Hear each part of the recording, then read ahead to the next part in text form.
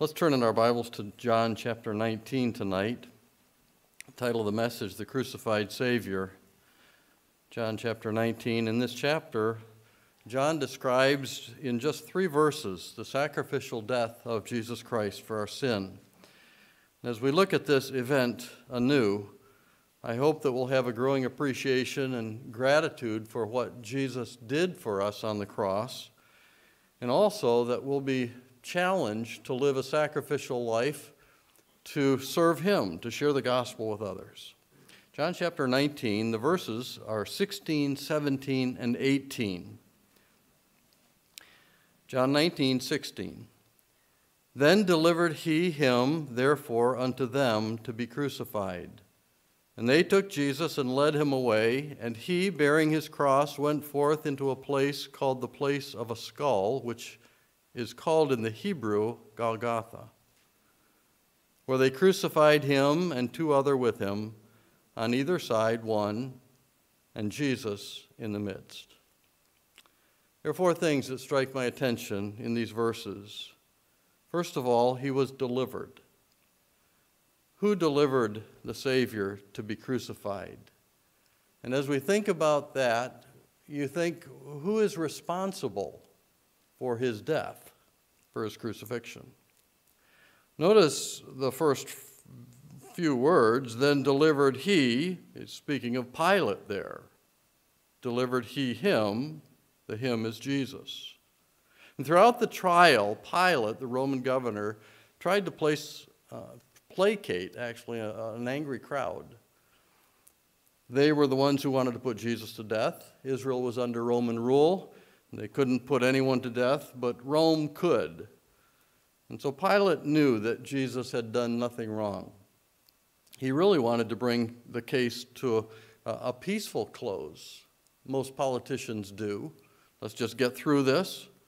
His wife sent word to warn him about a disturbing dream that she had. Matthew tells us that in Matthew 27:19.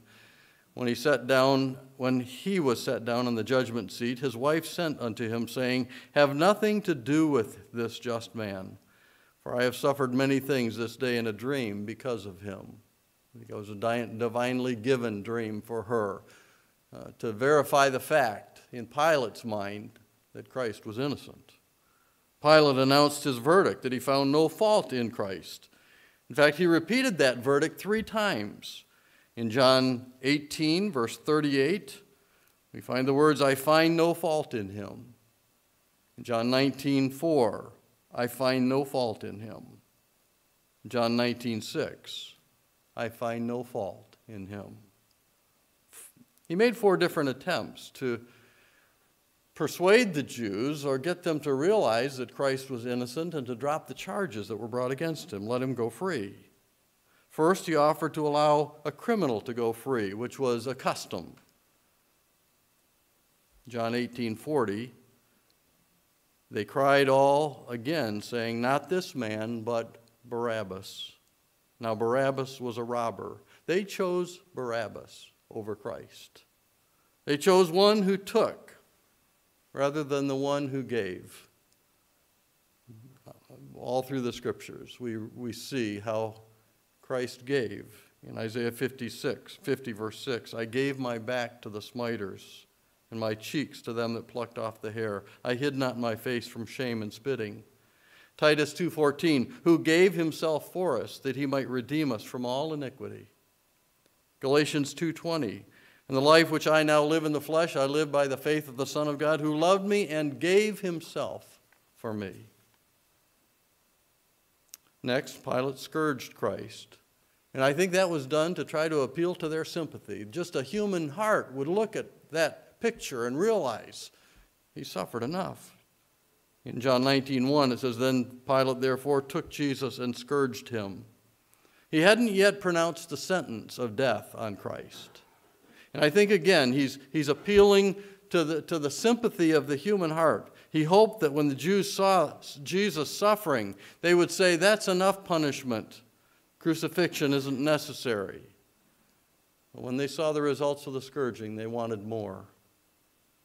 Third, Pilate sought to release him in John 19:12. From thenceforth, Pilate sought to release him. But they said, if you do, you're no friend of Caesar's.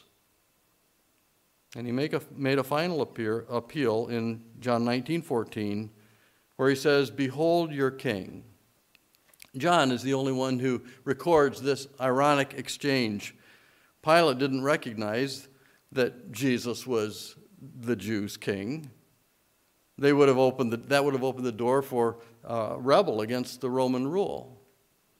He would never instigate that kind of disloyalty to Caesar. And yet, what a disappointing insight into the human heart as we watch Israel's reaction and rejection of Christ.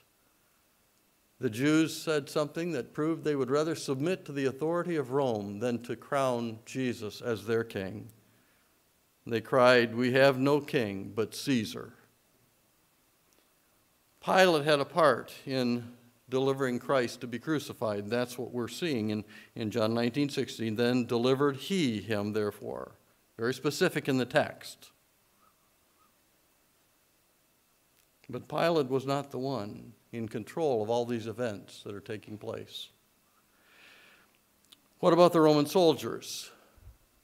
Were they responsible for delivering Christ up to be crucified? The phrase at the end of verse 16 is referring to the soldiers. They took Jesus and led him away. They're the ones who had the military authority, the strength, the power to lead him to death, to perform that torture of crucifixion. They were the ones who scourged the Lord Jesus with the whip.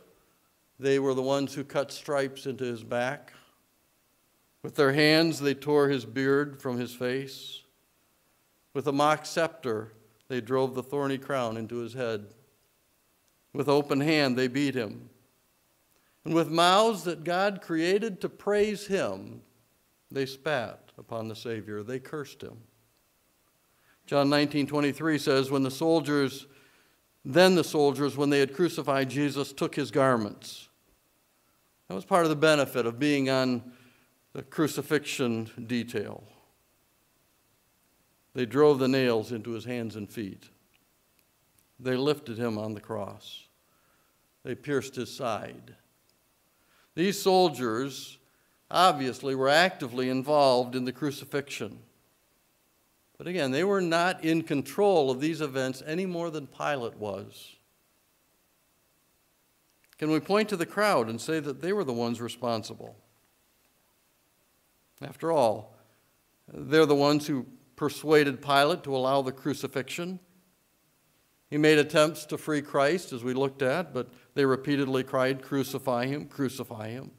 Mark 5:13 and 14. And they cried out again, crucify him. So they've already said it once. Then Pilate said unto them, why, what evil hath he done? And they cried out the more exceedingly, crucify him. And I can hear the chants again, echoing again and again, crucify him. Rome allowed conquered nations to retain some of their laws. And now the Jews brought up the law against blasphemy. In Leviticus chapter 24 and verse 16, it says, and he that blasphemeth the name of the Lord, he shall surely be put to death, and all the congregation shall certainly stone him, as well as the stranger, as he that is born in the land. When he blasphemeth the name of the Lord, he shall be put to death. The only way that Jesus could bring blasphemy against the name of the Lord, the character of the Lord, would have been if he were not himself equal with God. John 5:18, therefore the Jews sought the more to kill him, because he not only had broken the Sabbath, but said also that God was his Father, making himself equal with God. But he is equal with God. The Bible's very clear, Philippians 2:6, who being in the form of God, that internal reality, who being in the form of God thought it not robbery to be equal with God. He was God. He is God. So was it Pilate who was responsible? In a way. The soldiers? Perhaps. The crowd? Yes. In fact, we're all responsible for the death of Christ because he died for the sins of all the world. 1 John chapter 2, verse 2.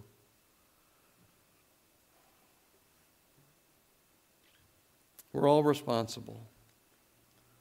But really, when you think of that, the crucifixion was not orchestrated by man.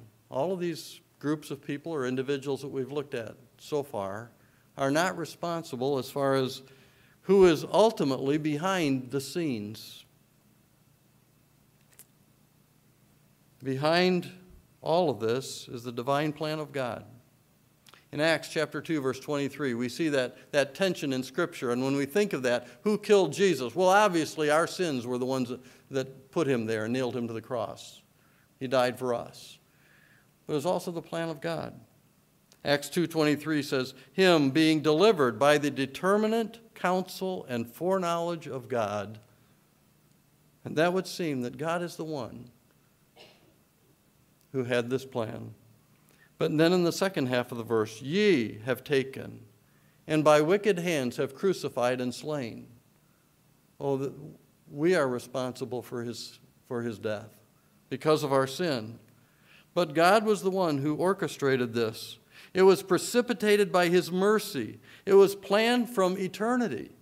In fact, 1 Peter chapter 1 and verse 20 tells us that the plan of salvation through the blood of Christ was foreordained before the foundation of the world. God had this plan in his heart before the world was created. God was the one who delivered his own Son. Isaiah prophesied it in Isaiah 53:10 and 11. It pleased the Lord to bruise him. He hath put him to grief. When thou shalt make his soul an offering for sin. And in verse 11, he shall see the travail of his soul and shall be satisfied. It was the only way that our sins could righteously be atoned for. The perfect sacrifice, the sinless sacrifice, the Son of God. Paul wrote about it in Romans 8:32. He that spared not his own Son, speaking of God, but delivered him up for us all. Who delivered Christ to be crucified? It was God. How shall he not with him also freely give us all things? John also tells us the wonderful truth in the well-known verse, John 3:16. For God so loved the world that he gave his only begotten Son. As we think about the unity of the Trinity, the Father, Son, the Spirit, all one God, we see another interesting verse we could apply. Christ himself, as God, delivered himself to be crucified. It was a voluntary sacrifice. John chapter 10, verse 18. He said, no man taketh it from me, speaking of his life, but I lay it down of myself. I have power to lay it down, and I have power to take it again. This commandment have I received of my Father. He was delivered because of our sin, but by his Father, by himself. In verse 17 of John 19, we come to the next thought tonight. He carried his cross. And he, bearing his cross, went forth into a place called the place of a skull, which is called in the Hebrew Golgotha. Why did he carry this cross, this instrument of torture? There are historical reasons that a criminal carries his cross. He would carry it, either the beam or the entire cross, the cross piece alone or the entire cross itself, as a sign of his guilt. He would actually carry it from the place where he was sentenced to the place where he was killed, punished, executed. The path that Jesus took was about a mile. It's now called the Via Dolorosa, the Latin for the way of sorrow or grief or suffering. Who helped him carry his cross? John is the only writer that says that Jesus bore his cross. The other gospel writers mention Simon, who was called upon to carry the cross. Well, since the Bible is infallible, inerrant, there has to be an explanation for this apparent contradiction. And it's found in taking all of the gospel writers and saying each one wrote from his own perspective. They're all true. And so as we do that, we combine those words and we understand that Jesus must have started out carrying the burden of the cross, and then along the way, Simon was asked to carry it for him. In Mark chapter 15, verse 21, it says, "And they compel one Simon, a Cyrenian, who passed by, coming out of the country, the father of Alexander and Rufus, to bear his cross." We're not certain why Simon was called on to bear the cross. We can only speculate. I would imagine it's because they wanted this whole process sped up, because this had to take place so that the corpses could be taken down by sunset. John 19:31, this was a preparation of the Sabbath. The Sabbath day was a high day, and they besought Pilate that the legs of the criminals might be broken, that they might be taken away. Of course, the legs of Christ were not broken. He was already pronounced dead. There's an interesting picture from Genesis chapter 22, verses 1 through 6, that I think is symbolic in its prophecy. As Abraham took Isaac to Mount Moriah, do you remember who carried the wood for that burnt sacrifice? Isaac himself. He carried the wood for the sacrifice, and he was to be the sacrifice. And just so, Christ carried the cross to Golgotha, and he was the sacrifice. He went to Golgotha. Golgotha is Aramaic. It's the place of a skull. Calvary is the Greek word that comes from the Latin word cranium, which is also a reference to the skull. It was probably called this either because of the bones of the dead that were left there, or on the bare rock that looked like a skull. Now, many people go to Gordon's Calvary today, and when you look at that face of that rock, it looks like there are eyes and even a mouth there. Those were probably not there at the time of the crucifixion. Those are probably erosions they might not look the same as it did then. But it was named the place of the skull. There have been two different suggestions as to where Jesus was crucified. In the 4th century, the Church of the Holy Sepulchre was built on the site where Helena, the mother of Emperor Constantine, thought that the crucifixion took place. And people go there, and they say that was the place. But then General Charles Gordon, made a case for another location, and that's called, in the 19th century, he did some survey work there, and that place is called Gordon's Calvary, and I think it's a better indication of where it took place. The third point, verse 18, he was crucified. Where they crucified him. Crucifixion was not a Roman invention. It was originated by the Phoenicians or by the Persians, but the Romans were the one who perfected it. Roman citizens, for the most part, were protected from this cruel punishment. It was reserved for the lowest of criminals.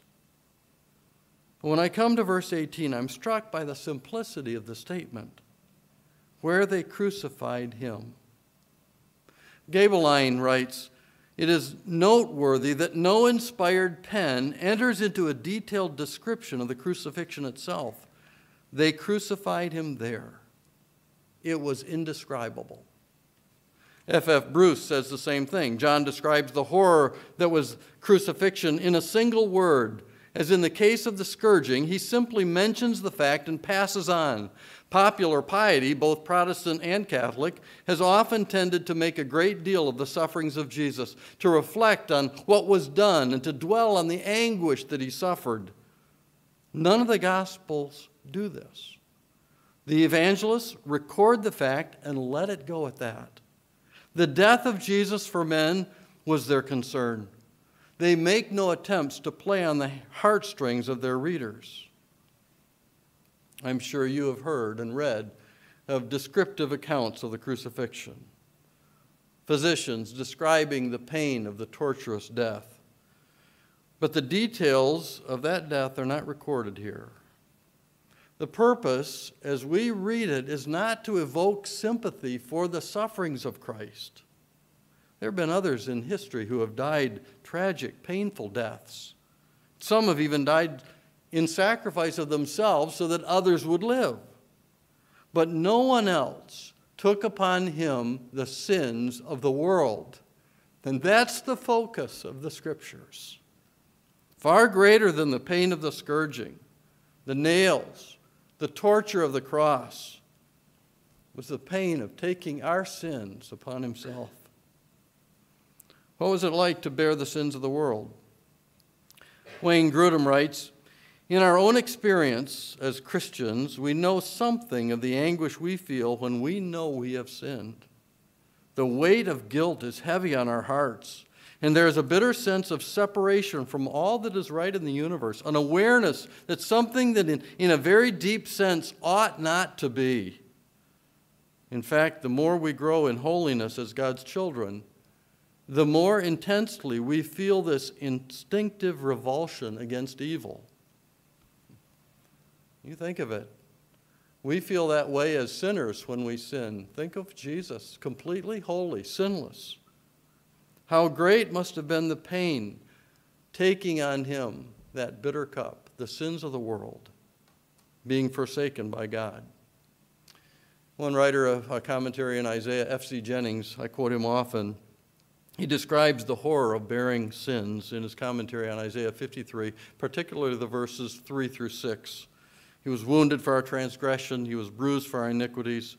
The chastisement of our peace was upon him, and with his stripes we are healed. And then verse 6, all we like sheep have gone astray. We have turned everyone to his own way, and the Lord hath laid on him the iniquity of us all. And he writes this, F.C. Jennings, that God, the very God from whom every one of us has wandered afar, should himself cause the iniquity of us all to meet as myriads of foul black sewers might meet in one awful, rushing, roaring, filthy, malodorous flood, emptying themselves at one spot, on him, the object of his own heart. And then he adds, can any keep away from such a God as that? He was crucified. The last thought, he was numbered with transgressors. And two other with him, on either side one, and Jesus in the midst. Luke is the gospel writer who tells us about the salvation of the thief on the right, the unrepentant thief on the left. Matthew refers to them as robbers. Mark calls them criminals. Mark points out the fulfillment of Isaiah's prophecy that Jesus was numbered among the transgressors. Numbering can mean several things. I think it probably means that he was identified or he lived among sinners. Philippians 2, 7 and 8. But made himself of no reputation and took upon him the form of a servant and was made in the likeness of men. And being found in fashion as a man, he humbled himself and became obedient unto death, even the death of the cross. He was numbered. He came to live among sinners, sinless, and yet numbered with us as a human. It also means that he was identified with sinners. 2 Corinthians 5:21, for he hath made him to be sin for us who knew no sin. What are the pronouns there? For he, God, hath made him, Christ, to be sin for us, who knew no sin, Christ. And then he finishes that verse for 2 Corinthians 5:21, that we might, in order that we might be made the righteousness of God in him. He interceded to save sinners. It says he made intercession for the transgressors. He prayed for them. He prayed for us. In Luke 23:34, then said Jesus, Father, forgive them, for they know not what they do. What a statement, the first statement of 7 that Christ made on the cross. in that prayer, Father, forgive them, for they know not what they do, does not excuse our sin based on ignorance. We don't know. We didn't know what we did. We're innocent, therefore. No. It makes forgiveness available for those who call upon him. And that's what one of the thieves did. Luke 23, verses 42 and 43. And he said unto Jesus, Lord, remember me when thou comest into thy kingdom. And Jesus said unto him, Verily I say unto thee, today shalt thou be with me in paradise. He was numbered with transgressors. As we think about the crucifixion, as we commemorate that death for us on a monthly basis here at Grace with the communion service, how does that affect you? I've often used the illustration of Carl Sandburg's experience as he wrote the biography on Abraham Lincoln.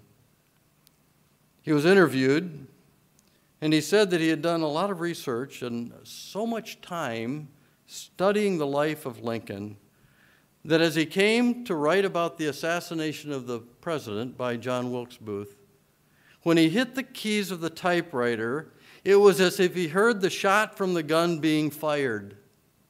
And Sandburg says, I fell on my knees and shook uncontrollably. He had spent so much time researching Lincoln that he felt in that moment as if his dearest friend had been assassinated.